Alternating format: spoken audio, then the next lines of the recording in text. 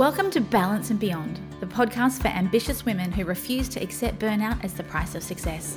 Here, we're committed to empowering you with the tools and strategies you need to achieve true balance, where your career, relationships, and health all thrive, and where you have the power to define success on your terms. I honor the space you've created for yourself today, so let's take a breath and dive right in.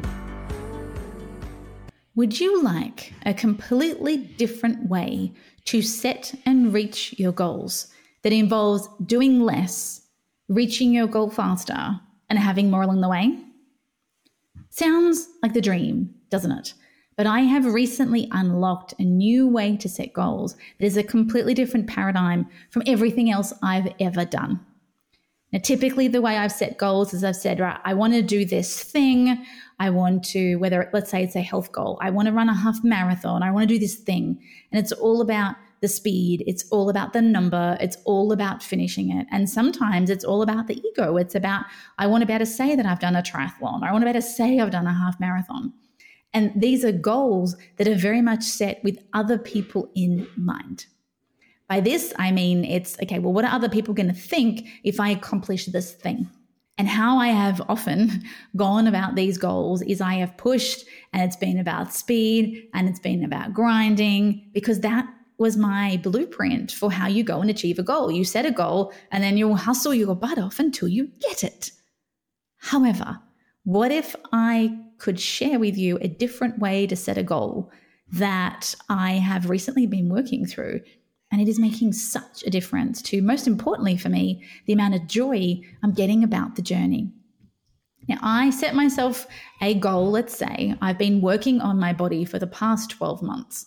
And when I say working on my body, I mean I took my family to a cutting-edge health clinic in Norway at the end of 2022. And this was all about, I don't want to wait. I'm not interested in waiting for time to deal with conventional medicine. I wanted to pay with money to short circuit this. We were having challenges with my husband, with both my children and myself. And we had been around, it seems like, every single specialist. And somebody says, you need to go speak to this person. You wait 6 weeks for an appointment, and they run some tests, and then you wait another 6 weeks to talk to them. And particularly when it came to my kids, I wasn't prepared to wait. I wasn't prepared to wait another year for some kind of diagnosis. And they go, well, we're not quite sure what to do with this. We recommend that you start this therapy or that. I'm like, no, I am not prepared to wait. Patience is not my virtue. And so I was going to move mountains, and I was prepared to pay money to take years off what it is that we've done, how we've done it. And if I look outside the traditional health system, what are some other options out there? I've become, I wouldn't necessarily use the word more alternative, but I've become more open-minded as to what are some multifaceted ways that we can solve problems or challenges that we have, particularly when it comes to health. And so after I've spent the last year working with a body coach to rebuild my body, to rebuild the way my muscles wire and fire so that I'm absolutely as optimal as I can be. And having now rewired everything, having unlocked, the way that my foot strikes the ground and the way my hamstrings engage, and I've completely rebuilt everything, it was now time for me to put this, I'd almost say, new, differently engaged body to the test. And for me, I'm always somebody who does better with something to strive for. So what I have decided to do is a 10K run, which is going to be in May of 2024. And initially I was like, right, I'm going to do this goal and I'm going to do it this way and it's going to be so much fun. And then I've sat back and gone, okay, there's got to be a different way to do this. I am not going to step into the same old paradigm that I used to have, where it was all about hustling. It was all about white knuckling.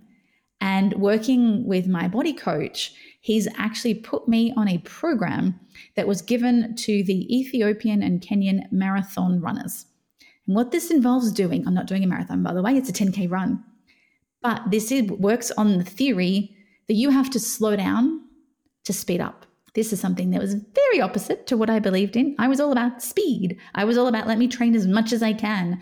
And in actual fact, what this is doing is this is building your body up from the inside out.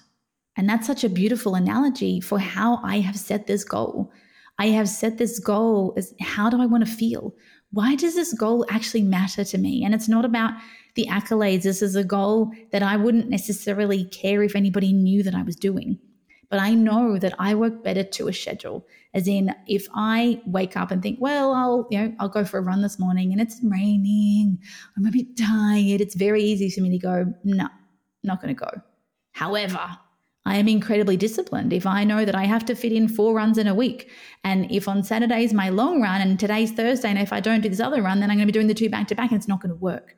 So for me, having structure is what actually makes me thrive. This is this hustle must that I have. I need these things logged into my schedule, and then I will do them and I will execute. So I know what makes me thrive, and I know how to work with my own personality and the way that I like to live my life. What he has given me, though, is a program that involves a very, very different way of operating. And when we talk about inside out, like I mentioned, this is about me connecting into, why am I doing this? And I want to do this because, first of all, I want to try something in a different way. I want to be really focused on the joy. I want to be focused on the feeling that going for a run gives me, rather than everything being hard and waiting until race day in order to feel that euphoria and feel that joy and feel satisfied and content. I want to get that every single run. So for me, this goal is about bringing some discipline back in terms of frequency of exercise. It's about challenging myself. And frankly, I wanted to do this in a different way. I wanted to see what would happen if I followed one of the best in the world and what could be possible. And he's given me a goal time that I laughed at when he told me. I went, what? I can't possibly ever run that fast. I said to him, I have done, I don't know how many, 5 or 6 or 7 half marathons, maybe more. And I always hit a plateau. I could never, no matter how much I run, I could have run for hours, but I could never increase my speed. And what was really interesting is after doing all this training with him, he sent me off on a training run. And he said, all right, Joe, I want you to go and run 3Ks. Don't put the handbrake on. Don't worry about how fast you're running. I want you to run at a pace that feels really good. At a 5 or 6 out of 10. I do not want you sprinting. I do not want you straining. And at the end of the 3Ks, hit stop and let's use it as a baseline and see how fast you run. Well, I did that. And I ran those 3Ks effortlessly and faster than I ever have run in my entire life. And let's be clear, I wasn't trying. And let's be clear, I have not been running outside playing netball from training runs or anything like that. So I thought I was not running fit. I thought I didn't have a good level of cardio fitness. And yet, because of all the work I've been doing with him on the inside, it shifted. I broke through a ceiling that I thought, well, not ceiling, I said a floor. I broke through a floor that I never ever believed was possible to break through, because we've done it differently. We have slowed down. We have focused on those little 1% shifts that are needed in order for me to be optimal.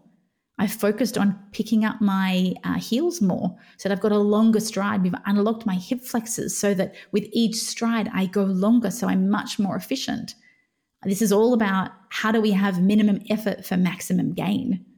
And this is what this was. It was less effort than I used to run, but because I'm running optimally the way my body is designed to run, everything unlocks.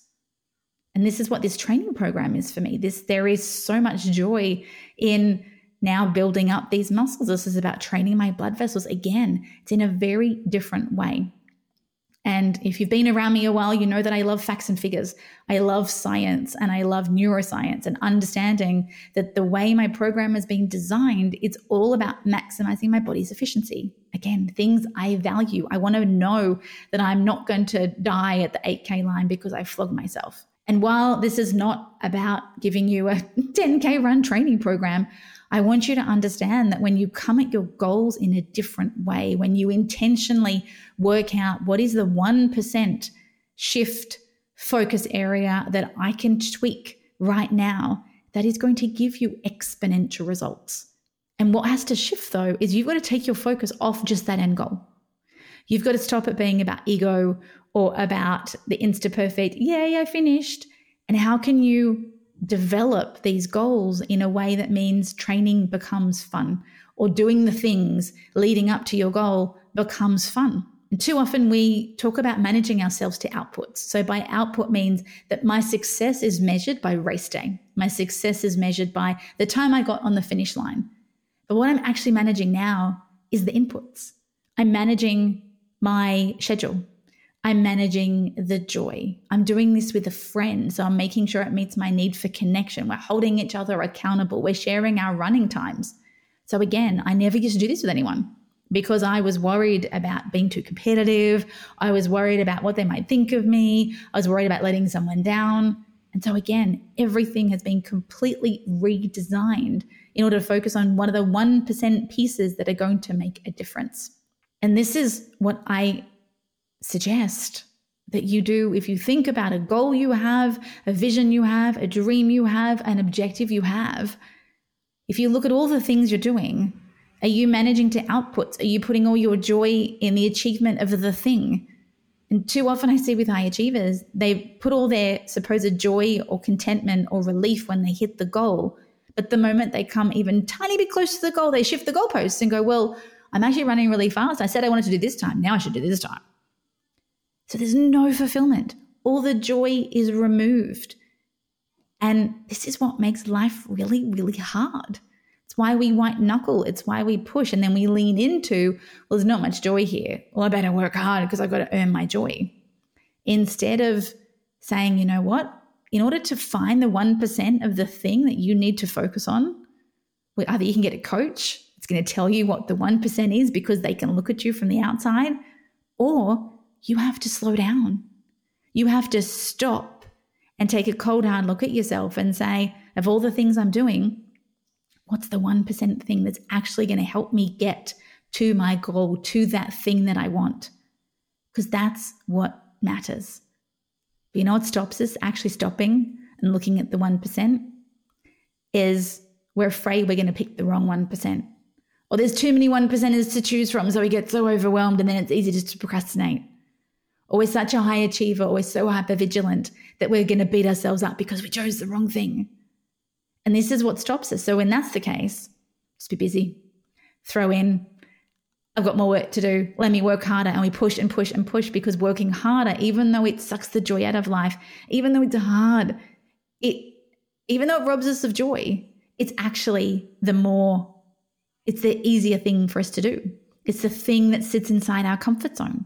And so we do it. So we're great at working hard, great work ethic. I've had people on the phone to me who are working 80 hours a week, and there's nothing wrong with this, but they say, I'm really proud that I'm showing my kids a strong work ethic. I'm like, that's wonderful.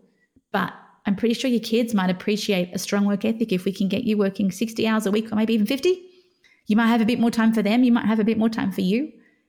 So this is what we've got to do. You have to learn to slow down. You've got to learn to find your 1%. You've got to strip out what doesn't matter. You've got to strip out the busyness, the thing, all the coping mechanisms, all the behaviors you're doing, because you do not have the courage or the skills or the tools in your toolkit to stop and look for that 1%. And for me, I've gone to somebody who's the best in the world to find my 1%. And I'm continuously relooking at my mindset. I'm continuously saying, how do I find joy in this? The day that I'm recording this, I went for a long run and it felt amazing. And again, I'm doing this differently. After my long run, I went to my favorite spot in the bush.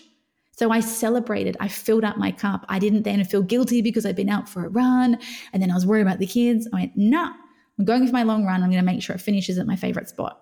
So I'm then going to take time out for me to celebrate. My body's feeling great. To celebrate, I'm feeling no injuries. I'm feeling smooth. I'm feeling alive. I'm feeling like I'm working towards something. This is this intentional cultivation. It's the slowing down. And I know that come race day, I'm going to end up running faster than I could ever imagine. But what's more important to me is that I will look back over this 4 or 5 months that I've had this training program and know that I've done this differently, that I have lent into a better version of me, that I've broken some old habits, that I've found more joy. And that's what life's about. So I'm going to achieve my goal even better than I know I could have by myself. I'm going to eliminate the suffering and the guesswork and the overwhelm. I'm going to construct and do the things that we have to do in order to get a goal in a way that brings me joy, that brings me connection, that makes me feel fulfilled.